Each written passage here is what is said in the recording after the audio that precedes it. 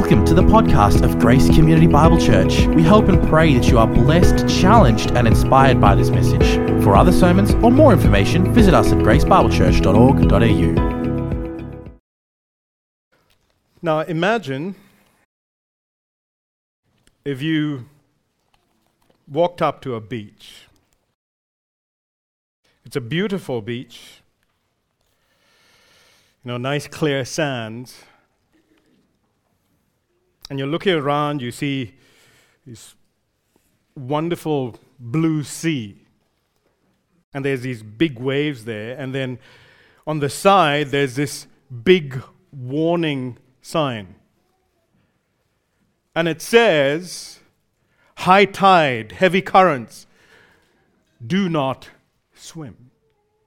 And there's even a red flag there just in case you are prone to miss that signage. Now, what would come to your mind as you saw that warning sign there on that pristine beach? Would you be tempted to think, this is so unfair. This is being harsh and cruel. I mean, would you think, because it says high tide, and don't swim because if you do, you will die, is that going to cause you to think, well, that means I'm going to die right now? No, of course, you won't think any of those thoughts. At least I hope not. But you would be thinking, I'm so thankful for this warning. Because the warning helps me to know that I shouldn't be going into the sea at this time. And this warning has now served to help my life be preserved. Now this morning we come to this section in Hebrews, which is one of the warning passages in the book of Hebrews. There's another 4 more in this book. And particularly in the book of Hebrews, these warning passages can seem very scary at first when you read it. It almost, would seem like it's saying, you can lose your salvation, that you're going to be eternally damned, especially even if you're a believer. And yet that's not the purpose of these warnings. These warnings are to actually help the believer. So that the believer will see that this is a warning, this is not the way in which you should go.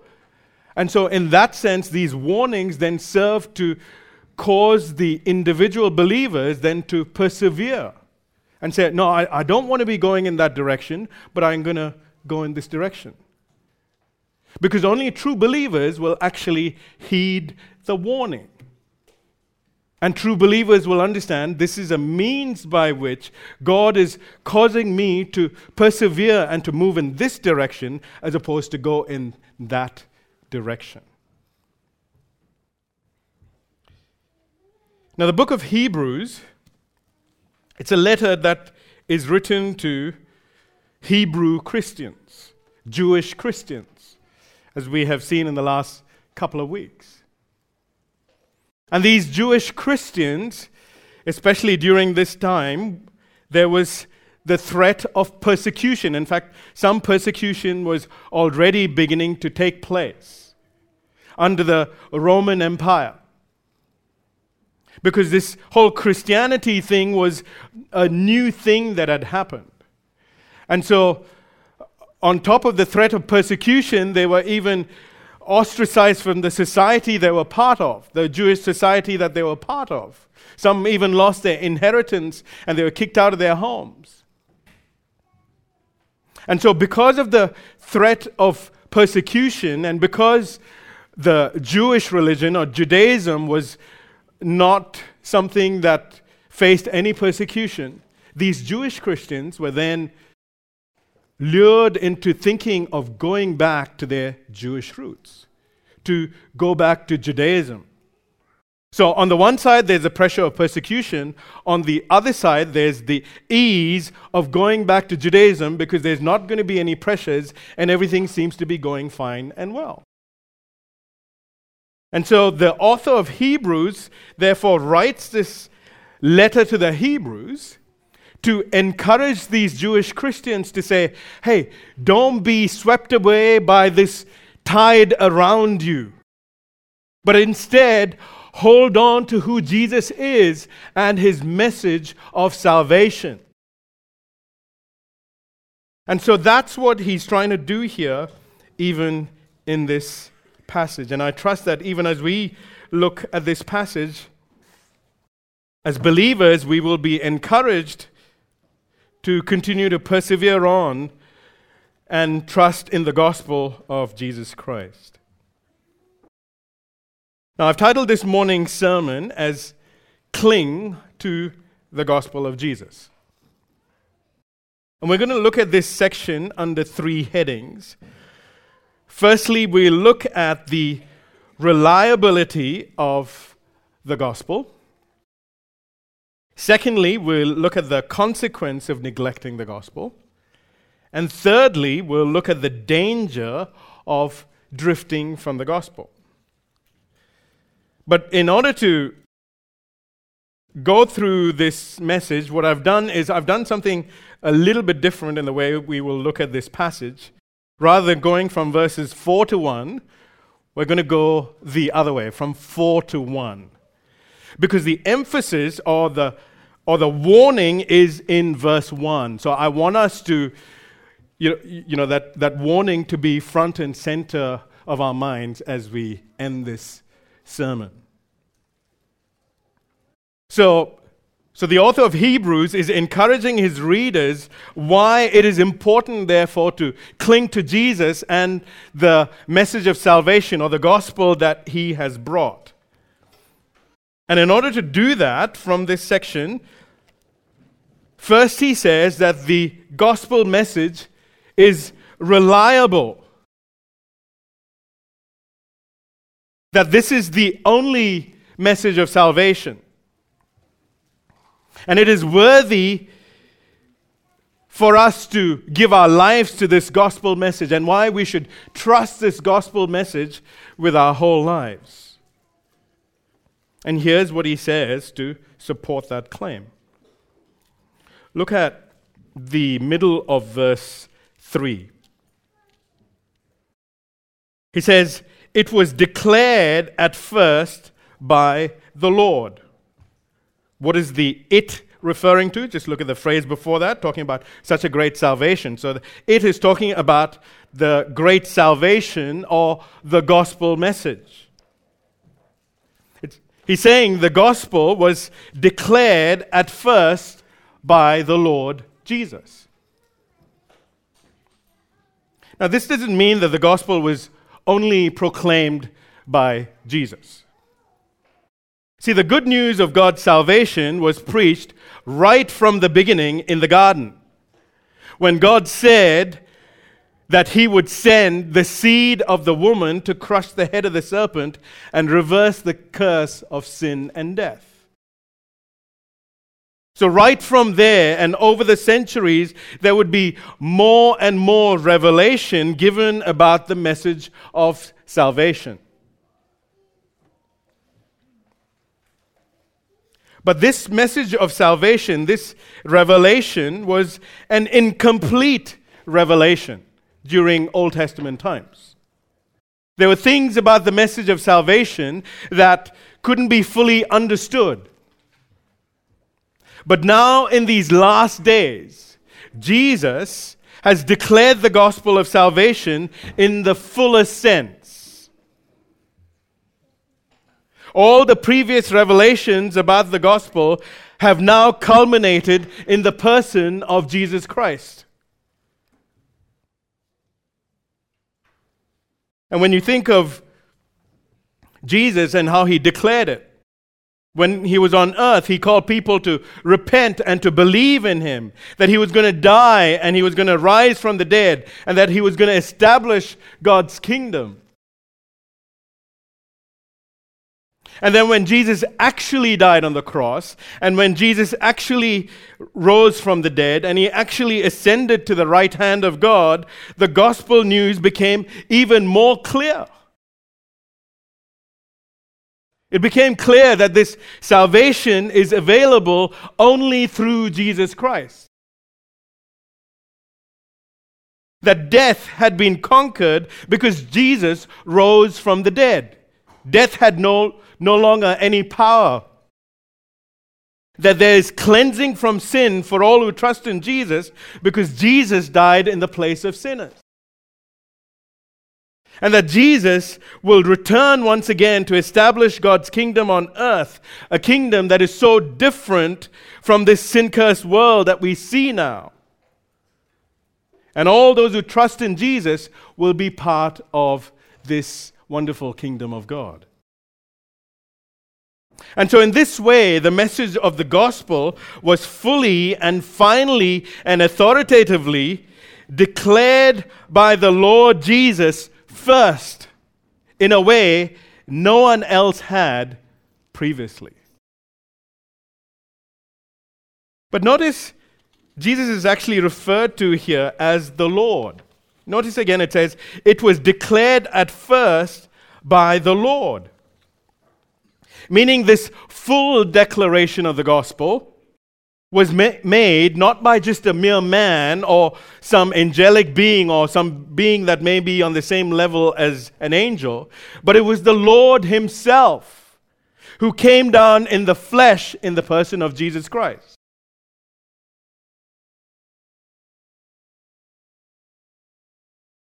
Now, how does this make the gospel message reliable? Well, just think about it. Let's say you went to the hospital. You want to make sure that the person that you are speaking to is actually a doctor. That this person has all the credentials and all the trainings that actually make this person a doctor in the specialized field that you're seeing this person for. Why? So that you can be sure that whatever information then this doctor gives you, you're getting it from the person who is credible and you can trust this person. And so here the author is saying, in these last days, the message of salvation is finally and fully declared by Jesus, who is the Lord himself. Jesus is not a mere man or someone like an angel. He is God the Son who has come down in the form of a man to declare this salvation directly. And if Jesus himself, if the Lord himself has come down to this world to declare this message, we can say there's nothing more reliable or more authoritative in this world than this particular gospel message.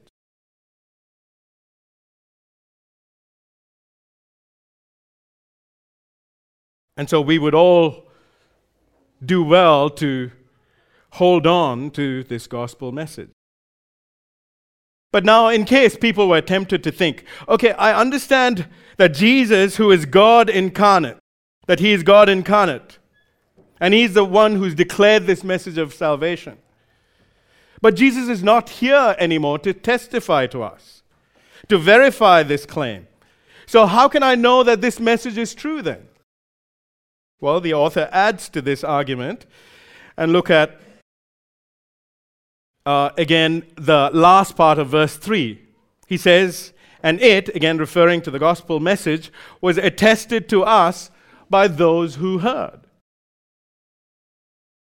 Meaning the gospel declared by Jesus Christ was verified or attested to us by other eyewitnesses.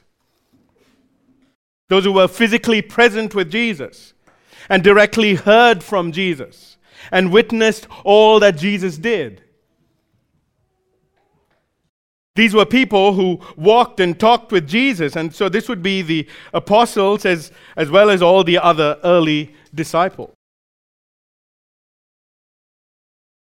So what the author is telling his readers is that even though you are not eyewitnesses of Jesus, You can still be confident in the message of the gospel because it is verified to us by men who actually directly heard from Jesus. You know, when you think of the apostles particularly, the primary eyewitnesses of Jesus' ministry, I mean, they were fallible, weak men, weren't they? And when you think about it, all of them fled because they're fearful for their lives during the time of Jesus' crucifixion. And yet it was these very same disciples who then became emboldened to preach the gospel even when they knew they would be killed for it. See, if who Jesus is was a lie, if Jesus really wasn't the Son of God, if he really didn't rise from the dead and go back to heaven, then these weak, fearful apostles would never have given their lives to the spread of the gospel. In fact, history tells us that aside from the apostle John, every other apostle was killed for their faith in the Lord Jesus. They would not have done that if the whole thing was a lie. And that's not all. It's not just the witnesses, the human eyewitnesses. Simultaneously, at the same time, God also attested to the truth of the gospel. And there are two ways in which God did this. Look at verse 4. It says, while God also bore witness by signs and wonders and various miracles. So that's the first way in which God bore testimony to the truthfulness of the gospel, through signs and wonders and various miracles. Now, when you think of signs, wonders, and various miracles, they weren't common things, everyday things that happened. In fact, when miracles did occur, they served as signs pointing to a new stage in God's dealings with his people. In fact, if you look at the entire redemptive history, which covers now roughly 6,000 years, there are only 3 brief time periods when miracles were common. The first time period was during the time of Moses and Joshua. There was nothing from Adam all the way through Moses. But during the time of Moses and Joshua, this was the time when God would rescue his people from Egypt and make a covenant with them called as the Mosaic covenant or the Old Covenant. And then God would bring these people back to the land of Canaan to establish them as his people. So the miracles during this time were pointing to this new thing that God was doing in establishing his people and then ultimately bringing them to the land during the time of Moses and Joshua. Then there's no miracles again until you come to the time of Elijah and Elisha. And this is the second time period where miracles were common. And this was a time when Israel got divided into 2 kingdoms. And the people of Israel and the kings of Israel were turning away from God. So God raised up prophets like Elijah and Elisha to call the people to repent and turn to the Lord. And this paved the way for other prophets similarly to follow in their line. But Israel would not repent, and they would be taken into exile away from the land of Canaan. So the miracles during Elijah and Elisha served again as signs pointing to this new stage in redemptive history where God would discipline his people out from the land because they would not repent of their ways. And then again, no miracles for another fair few years until you come to the time of Jesus and the apostles. This is the third time period when miracles are common. When you think of Jesus, Jesus during his ministry on earth, he went about doing many signs and wonders and miracles. In fact, Peter himself, when he starts preaching about Jesus, in the book of Acts, he says this in Acts 2, verse 22. He says, "Men of Israel, hear these words. Jesus of Nazareth, a man attested to you by God with mighty works and wonders and signs that God did through him in your midst, as you yourselves know." So these miraculous signs were pointing to the fact that the Messiah had come now to save his people, and he was going to establish a new covenant, and he was going to ultimately establish his kingdom. So God the Father has, as he has done in different stages of redemptive history, has worked miraculous signs and wonders. And now, during the time of Jesus, he does the same as well. And so, this in itself was a further validation of the gospel message of Jesus. Now, this is something that God is doing. This is a message that God is bringing through Jesus. But it's not just God the Father. God the Holy Spirit, the third person of the triune God, also attested to the reliability of the gospel message. Look at the last part of verse 4. "And by gifts of the Holy Spirit distributed according to his will."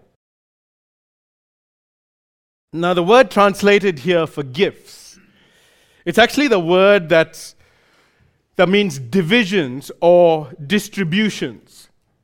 So more literally, it's saying the distributions of the Holy Spirit. Meaning this is referring to particular distributions of the Holy Spirit manifestations or particular gifts of the Holy Spirit that were given to attest to the gospel message.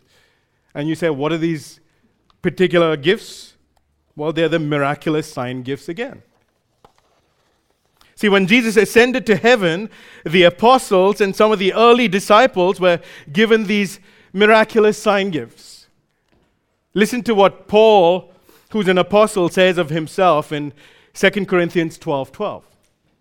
He says, "The signs of a true apostle were performed among you with utmost patience," talking about himself, with what? With signs and wonders and mighty works or miracles.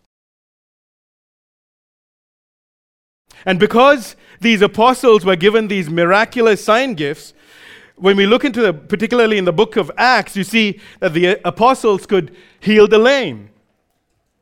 They could heal many kinds of sicknesses. They could even raise the dead. In fact, in Acts 19 and verse 12, we read that even handkerchiefs and aprons that were touched by the apostle Paul would be carried to the sick, and they would be healed. So they had the miraculous sign gifts. But it wasn't just the apostles. There were also others closely connected with the apostles, like Stephen. It says in Acts 6:8, where it says that Stephen also was doing signs and wonders among the people. Another close associate of the apostles was a person named Philip. And we read that in Acts 8:6 that he was also doing signs as well. So these particular miraculous sign gifts were given by the Holy Spirit to authenticate or to attest to the authenticity of the gospel message, to the validity of the gospel message. You know, when we look around the church these days, we don't see people with some of these miraculous sign gifts. For example, the gift of healing, like how the Bible describes it during that time period. Now, this doesn't mean that God can't miraculously heal someone if he wanted to today, but it just means that the gift of healing given to a particular person is not as evident today, because it served a particular purpose of attesting to the gospel.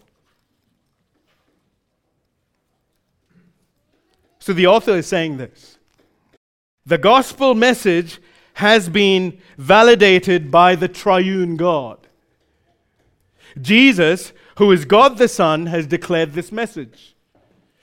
God the Father has validated Jesus and his message through signs and wonders and miracles like he has done in other particular periods of redemptive history.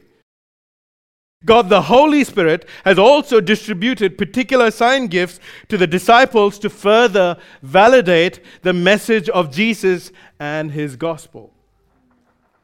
And then on top of that, there were even human eyewitnesses, including the apostles who initially seemed so fearful and ran away because of persecution during the time of crucifixion, attested to the validity of Jesus and his message, and they gave their lives for it.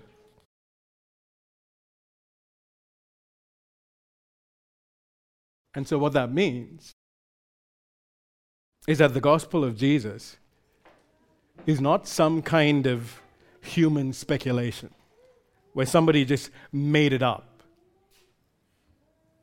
It's not fiction, but it is a historical fact that has been validated in so many ways. And because it has been so validated, there's nothing that is more reliable in this world than the gospel of Christ. Friend, if you're sitting here this morning and you're not a Christian, I would ask you to sincerely just consider the validity and the truthfulness of the gospel message. Because really nothing else is as valid as this message. And for those of us who are Christians, in light of what we read here, let us never doubt the truthfulness of the gospel message, but have full confidence in it and give our lives to it. So that's the first thing that the author says, or at least in the order I'm going. The reason why you should cling to the gospel of Jesus is because, first of all, it is a very reliable message, and it is true.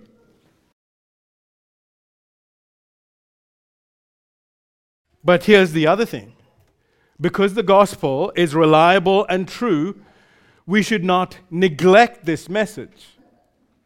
And this brings us to our second point, that is the consequence of neglecting the gospel.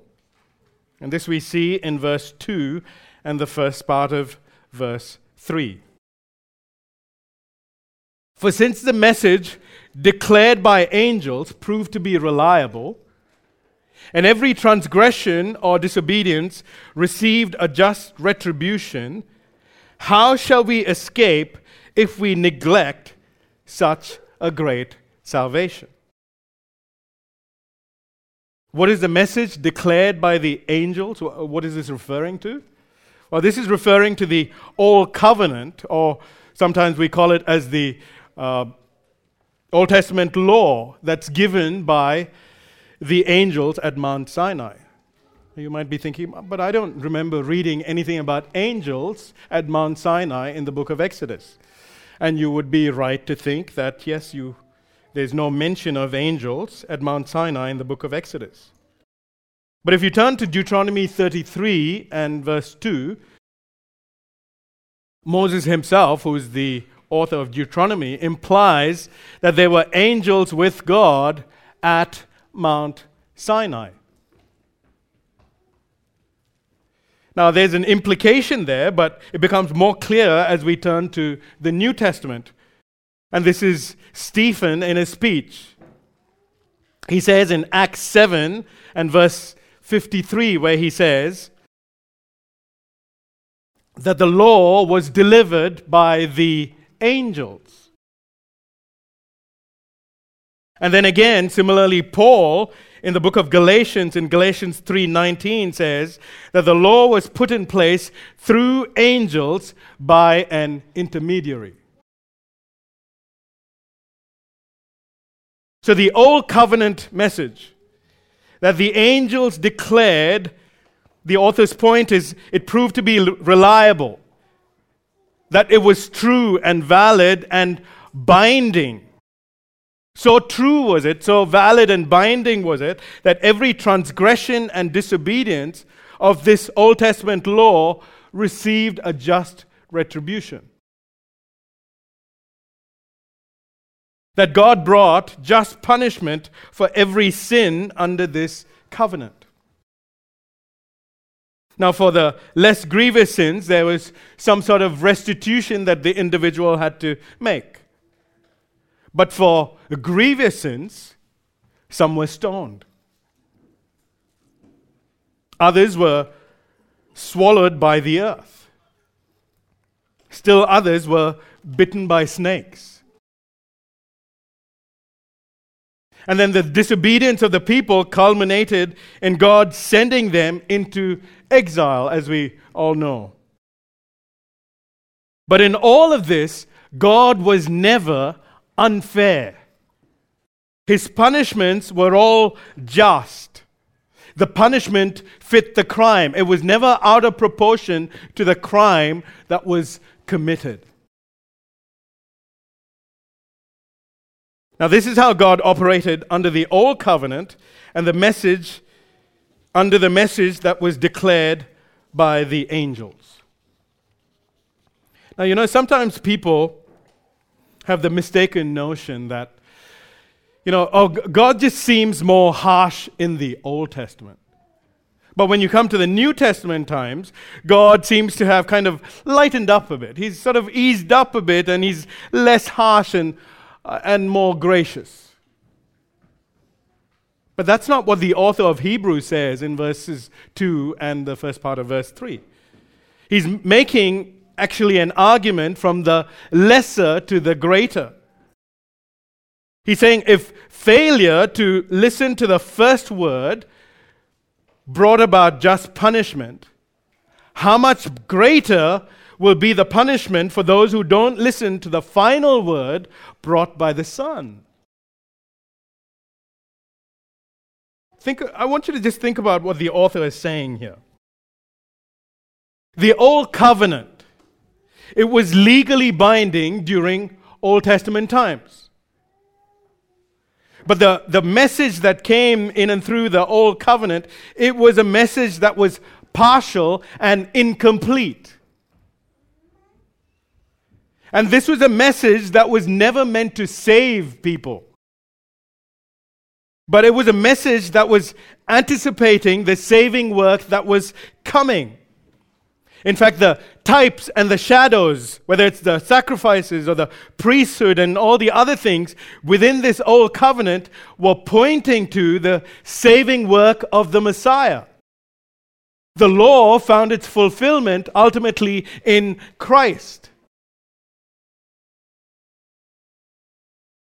And so this incomplete or partial message that came through the Old Testament message delivered by the angels, even though it was partial, it was binding.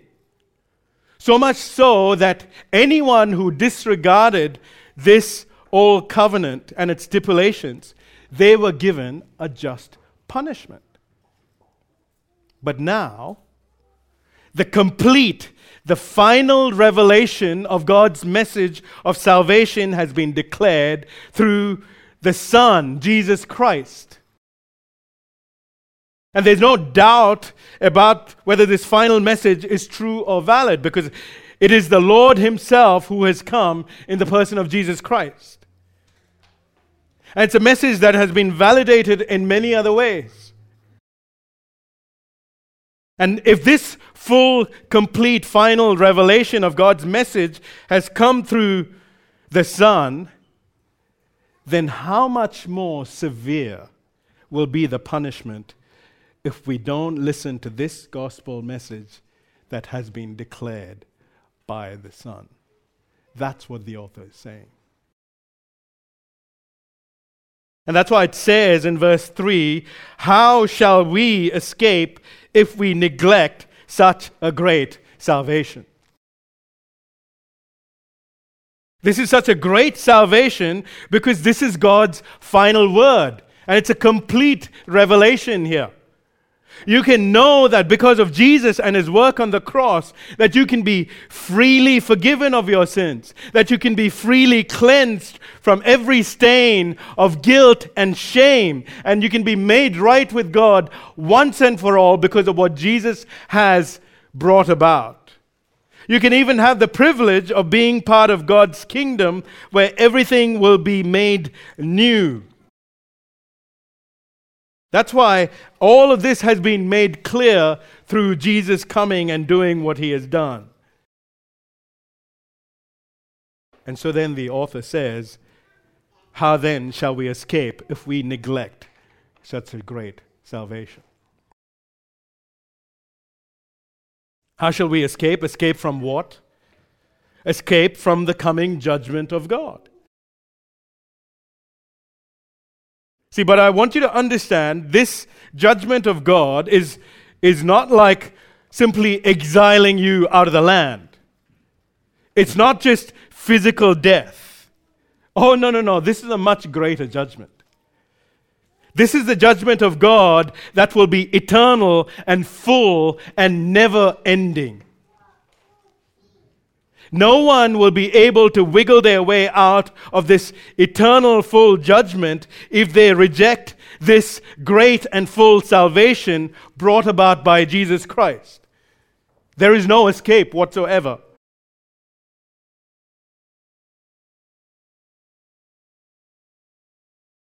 Because there is no other salvation apart from this great salvation in Jesus Christ.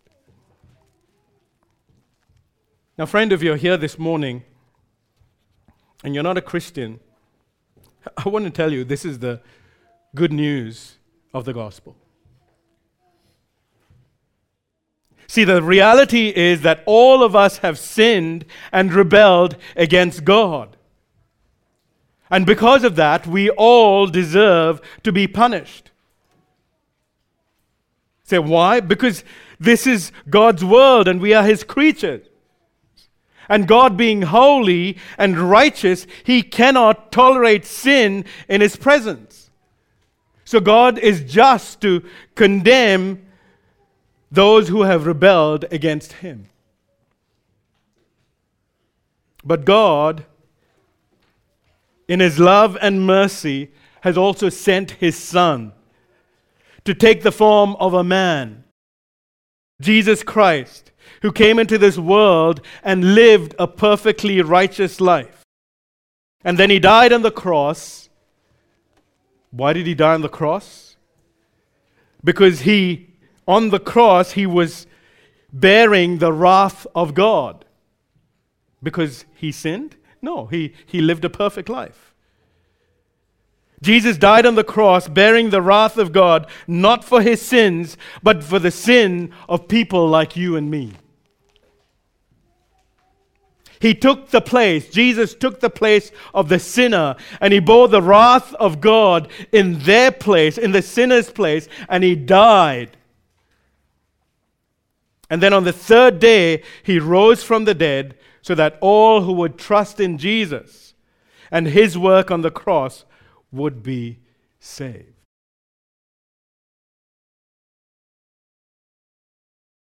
See, this is the great salvation we talk about as Christians, the gospel message. This great salvation is the reason why we gather here week after week as Christians. And this is the reason why then we give praise to this God and Savior and Lord as we come together as Christians. Friend, if you're not a Christian here today, I would ask you to consider this great salvation that God has brought about in his love and mercy in and through Jesus Christ. But I also want you to consider the reality on the other side of the coming eternal judgment if you reject this salvation in Christ. As one theologian stated, quote, "The killing of the body will be as nothing compared to the everlasting punishment of body and soul in hell."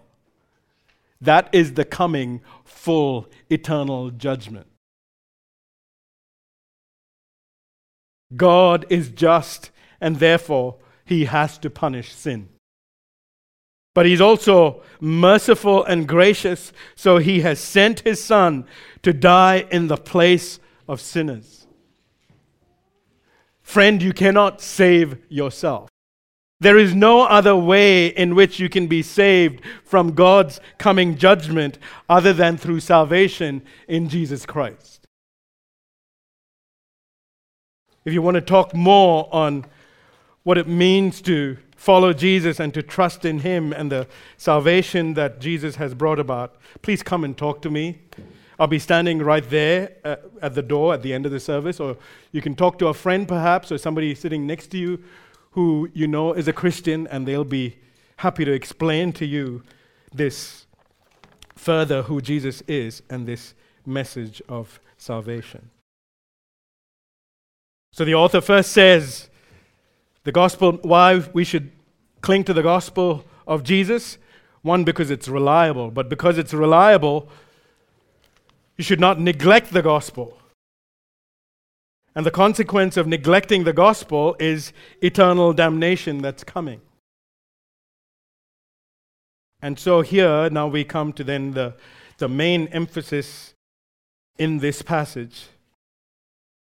There's then this danger of drifting from the gospel for those of us who are Christians. And that we see in verse 1. He says, therefore, we must pay closer attention to what we have heard, lest we drift away from it. Therefore, in light of everything that we've seen in chapter 1, in light of the fact that God has spoken His final word in His Son, this Son that is so unique and even greater than the angels, therefore, in light of this, we must pay close attention to what we have heard. The idea of paying close attention here, it doesn't just mean, just hear this message carefully. It has the idea more so of listening or heeding to what you have heard, where you actually hear it and not just let it go out the ear, but it impacts your life and affects the way you live and the direction of your life. You could put it another way. What the author is saying is, anchor your whole life onto this gospel message of Jesus and who He is. Why? Because if you don't anchor yourself to Jesus and His gospel message, you will drift from it.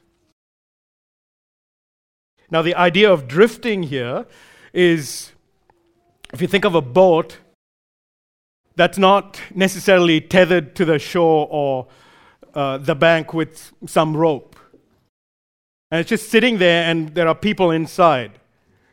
And then because of the currents and the waves of the sea, of the ocean, this boat will slowly, bit by bit, drift away until it's totally lost at sea. It's that sort of idea. Where this drifting it's a very subtle process. It doesn't happen just like that in a moment, but it happens bit by bit, step by step. But before long, you have drifted away from the gospel. So what the author is saying is, if your life then is not anchored on Jesus, if your life is not anchored on the gospel, the current of this world, whether it's the persecutions and the pressures that are coming, or the attractions of this world that are coming, whatever the tide of the world is that you're in, it will sweep you away if you're not anchored to the gospel.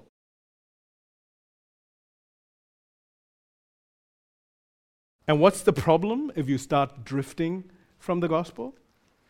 Well, that's what then verse 2 says. Because if you start drifting away from the gospel bit by bit by bit, where do you end up? To the place where you will completely neglect the gospel. And if you neglect the gospel completely, what's going to save you from the coming judgment? Nothing. That's the author's point. So that's what's at stake. Eternity is at stake. Now, what are some signs that someone may be drifting from the gospel? Well, we read from Mark chapter 4 this morning. I want us to turn back there.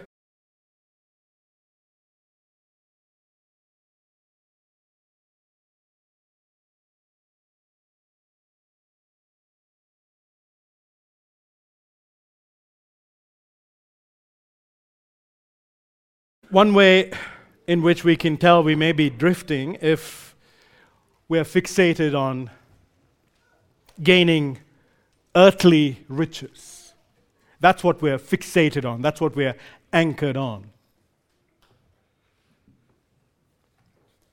You know, where someone's thinking, instead of being tethered to Jesus Christ and His gospel, I've got something else here. That's to make more money. That's going to be my security and my anchor. Oh, it's power, it's fame, to prove myself to everybody around. And where that then is what you are anchored onto instead of Jesus and His gospel.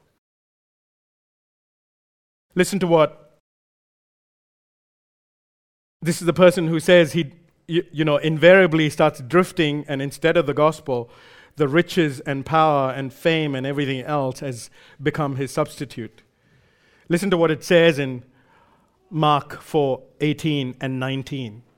Because if the person keeps drifting like this away from the gospel toward the riches and the fame and everything else of this world, where the gospel is not primary and you're not anchored onto it your whole life, listen to what will happen ultimately.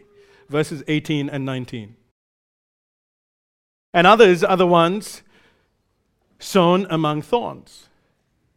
These are the ones who hear the word, but the cares of the world and the deceitfulness of riches and the desires of other things enter in and choke the word, and it proves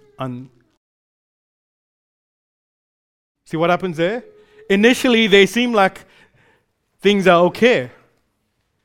But the riches and everything else in the world starts pulling them, and if they're not careful, they keep going and they keep going and they keep going, and ultimately there's nothing there. It proves that the word was unfruitful in their lives. Another sign that we may be drifting from the world is when the systems of the world or the thinking of the world seems more important to us than staying with Christ. Listen to Mark 4. Listen to people who are like this. If they keep going down that path. When they're so concerned by what the world is thinking and the pressures that the world is bringing. Instead of hanging on to Jesus, they're continuing to move in that direction. Listen to what happens to them, verses 16 and 17. And these are the ones sown on rocky ground. The ones who, when they hear the word, immediately receive it with joy. So initially in their life, there seems to be joy, and they seem to call themselves Christians and whatnot. But they have no root in themselves. They endure for a while. So for a time, they seem like everything is good, and they seem like Christians. But then when tribulation or persecution arises on account of the word, immediately they fall away. So, some kind of ideologies from the world. Perhaps it's the thing about gender or something else about marriage or some other sin issue that the world may be celebrating. And there's constant pressure that if you don't accept it, then you're going to be ostracized, you're going to be persecuted. And if you find yourself slowly caving into the world's opinions and ideas, then you're beginning to drift from the gospel. But it's not just persecutions and things like that. I would even say even the trials of this life. You know, sometimes it's something tragic might happen in that person's life. So for a while, this person seemed to have joy and seemed to live as a Christian, but some big tragedy has happened in their life. And rather than running back to Jesus and holding on to Him and the good news of Jesus, it's this trial now, along with everything else the world has to say, drags them away. And they keep going and they keep going. Finally, they come to a point where they reject Christ. Other times, it's, certain philosophical ideas of the world. And they question then the Word of God. Or the world says this. The world says, everything happened by evolution, but the Bible says, no, God created it, and He created it in 7 days. And there's now a struggle, and then because of that, rather than clinging on to Christ and His Word, they start bit by bit with the doubts and everything else going the way of the world. Issues like suffering in this life, the problem of evil, the problem of pain, or other struggles, things that people generally struggle with, including Christians. If they're not careful, they become so fixated on it, and they go by the world's philosophies and ideas rather than coming back to the Word of God and who Christ is and His gospel message. By the way, I just want to say, friend, brother, sister, if you're struggling with some of these, theological issues or philosophical ideas, I want to encourage you to speak to other brothers and sisters here, other mature brothers and sisters who can help you, but don't keep going down that path where you're being led astray and going more away from the gospel of Jesus Christ. Another way to, or another sign that you are drifting from the gospel is when we minimize the seriousness of sin.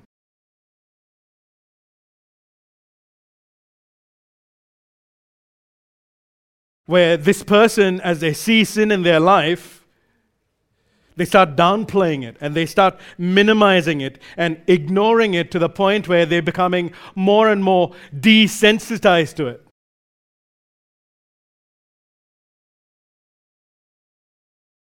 Listen to what Romans 8 and verse 13 says. For if you live according to the flesh, you will die. But if by the Spirit you put to death the deeds of the body, you will live.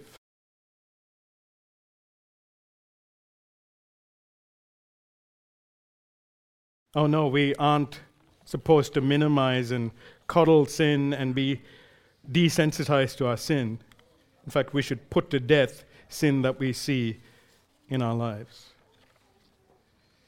Now, I'm sure some of you might be thinking here as you're listening to this, wait, hang on a second. So, does that mean we can lose our salvation? Is that what the author of Hebrews is saying? No, that's not what he's saying. Remember, salvation is all of God. It is by His grace alone, in Christ alone, through faith alone. It is never by human work. So if salvation is all of God from start to finish, then we cannot lose it because we didn't do anything to contribute to this salvation.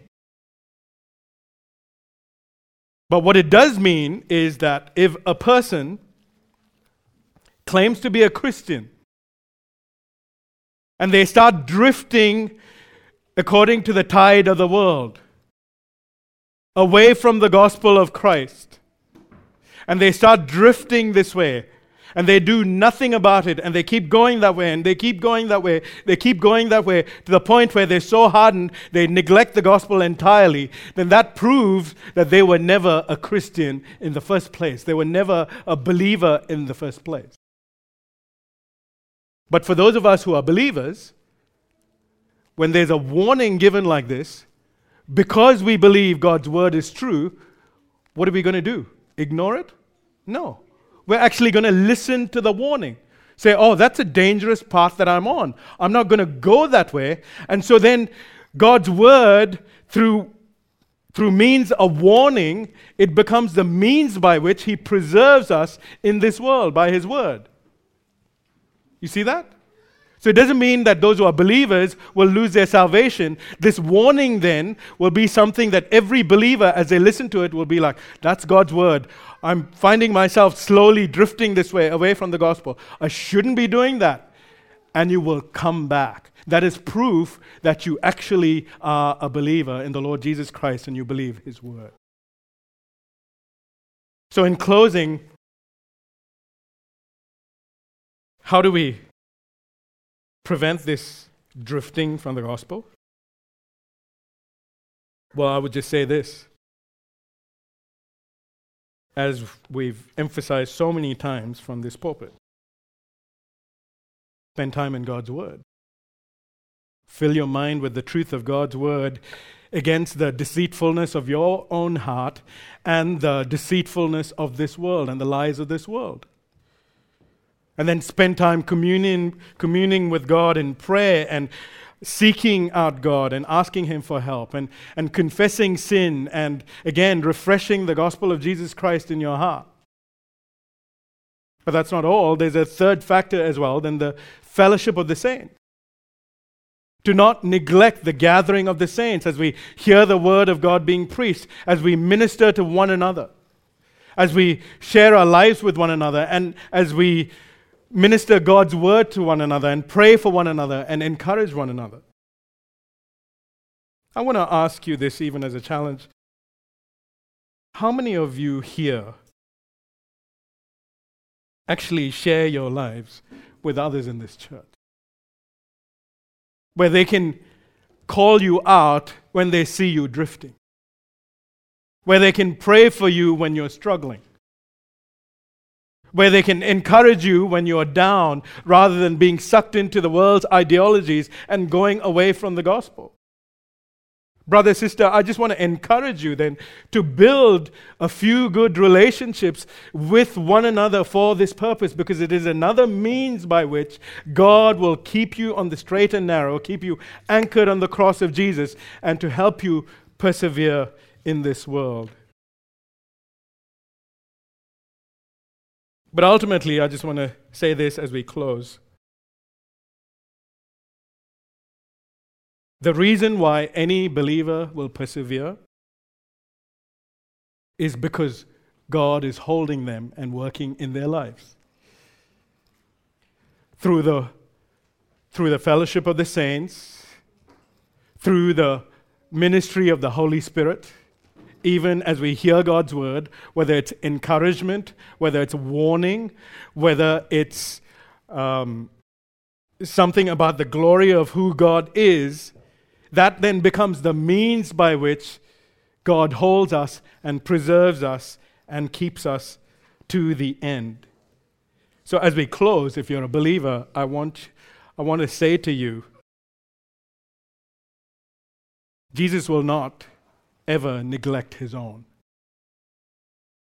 He will preserve us to the end. So therefore, take heart. Hear the warning and pay attention to not drift from the gospel. And you will indeed, if you truly believe him. Let's pray together. Father, we thank you for the great salvation that has come in and through the Lord Jesus Christ. Thank you that you have been so gracious to reveal this great salvation and full salvation to us. Forgive us, Father, for our weak faith and our proneness to drift and wander, to rely on other things as though they are our little mini saviors, when nothing in this world will ever save us.